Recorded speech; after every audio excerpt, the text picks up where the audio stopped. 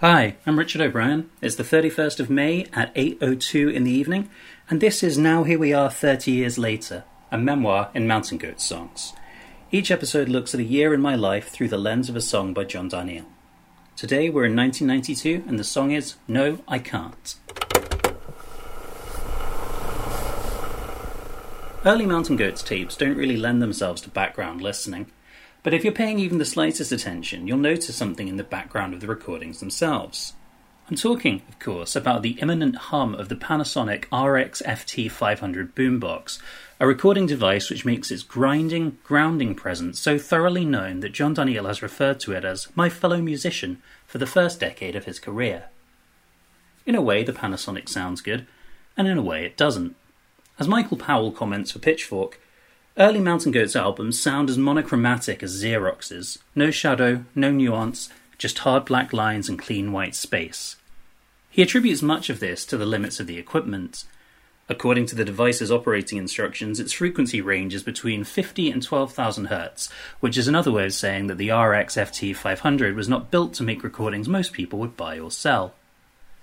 Those parameters mean it wouldn't be sensitive enough to pick up the lowest note on a piano, though in a strange trade-off, the Panasonic's whirring gears provide a kind of bass equivalent.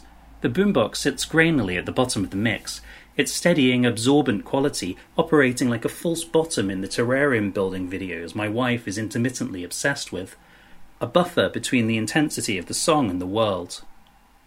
Like Powell, I too find that sound paradoxically comforting. After all, the unstable narrators, the shaky performances of the early work are practically crying out for a strong foundation.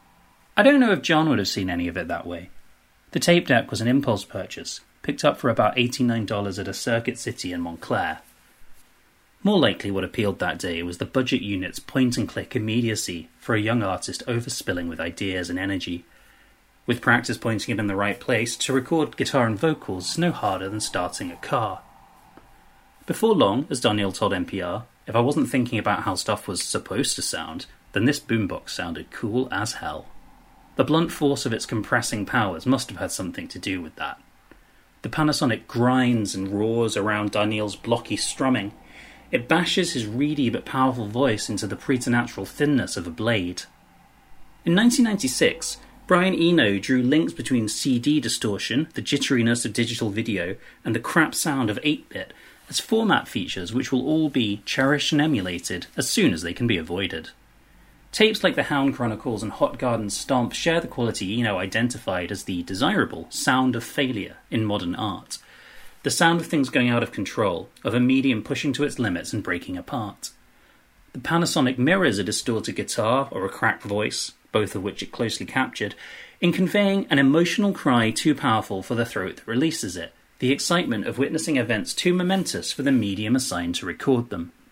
When those tapes were reissued by the original label, Shrimper Records, as a 2-CD set in 2012, John's liner notes emphasised how alien their circumstances of production were from his current career model.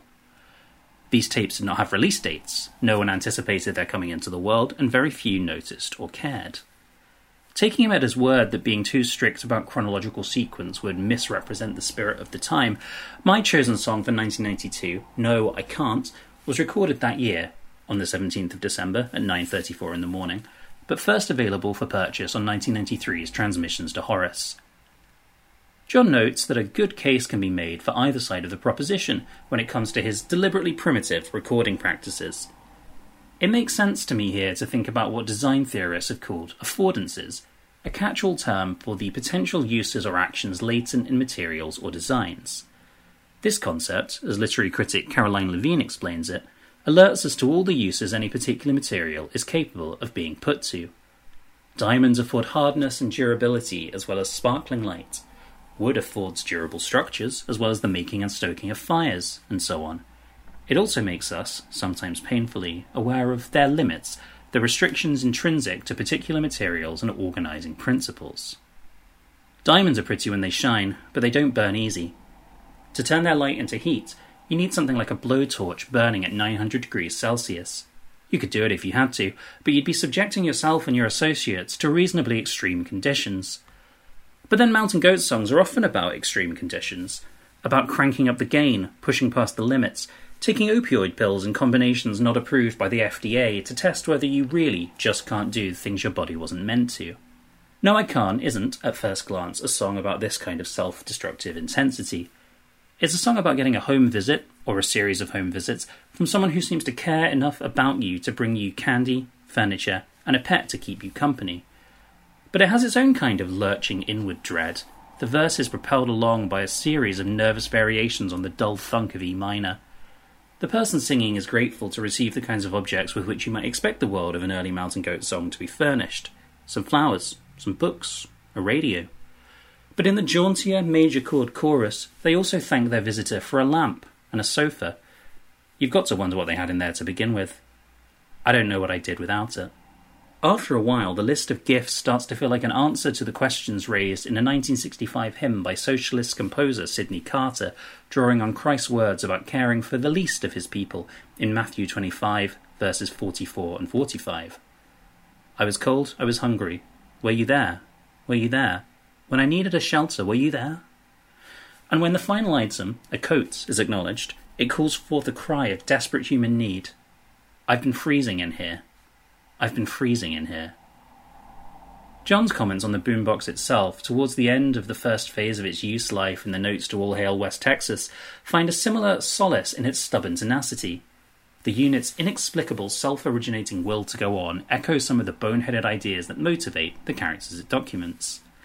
Why did the Panasonic Corporation make a device like this, with a condenser microphone which didn't condense but sat right next to the moving gears, so that anyone recording songs was at the same time accidentally recording the act of recording them, as Grayson Haver Curran writes for NPR?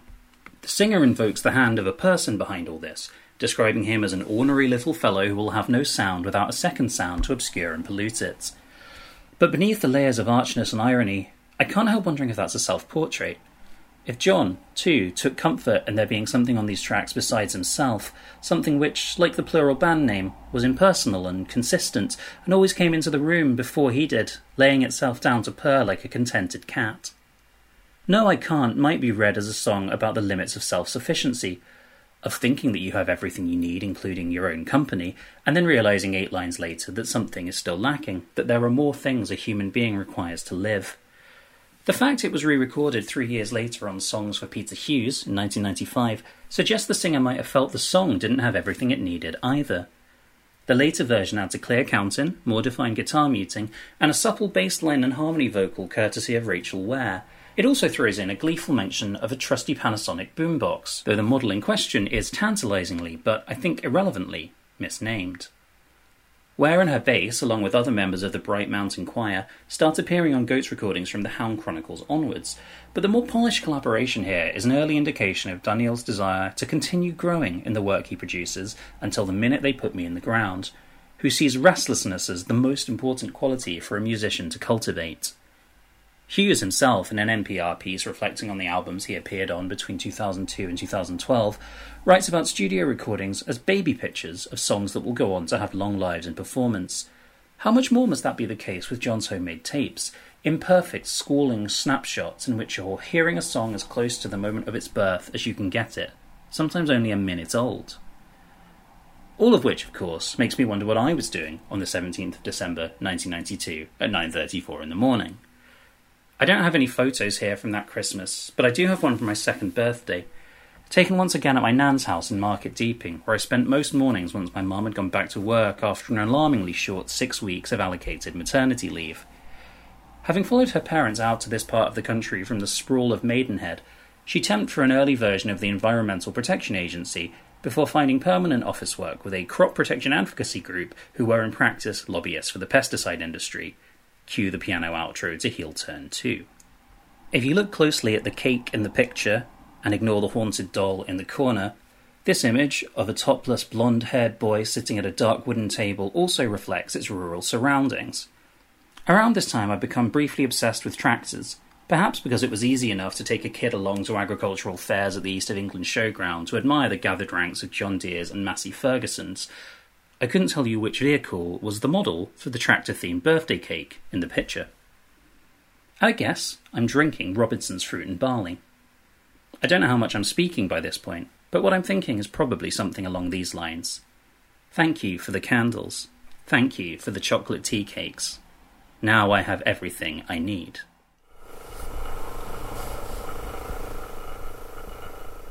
Thank you for sticking around to the end. Here are a few more small shards of shrapnel I couldn't fit into the main episode. Kyle Barber's magisterial archive, The Annotated Mountain Goats, gives a list in the footnotes of different gifts which the visitor brings across the various live versions of No, I Can't.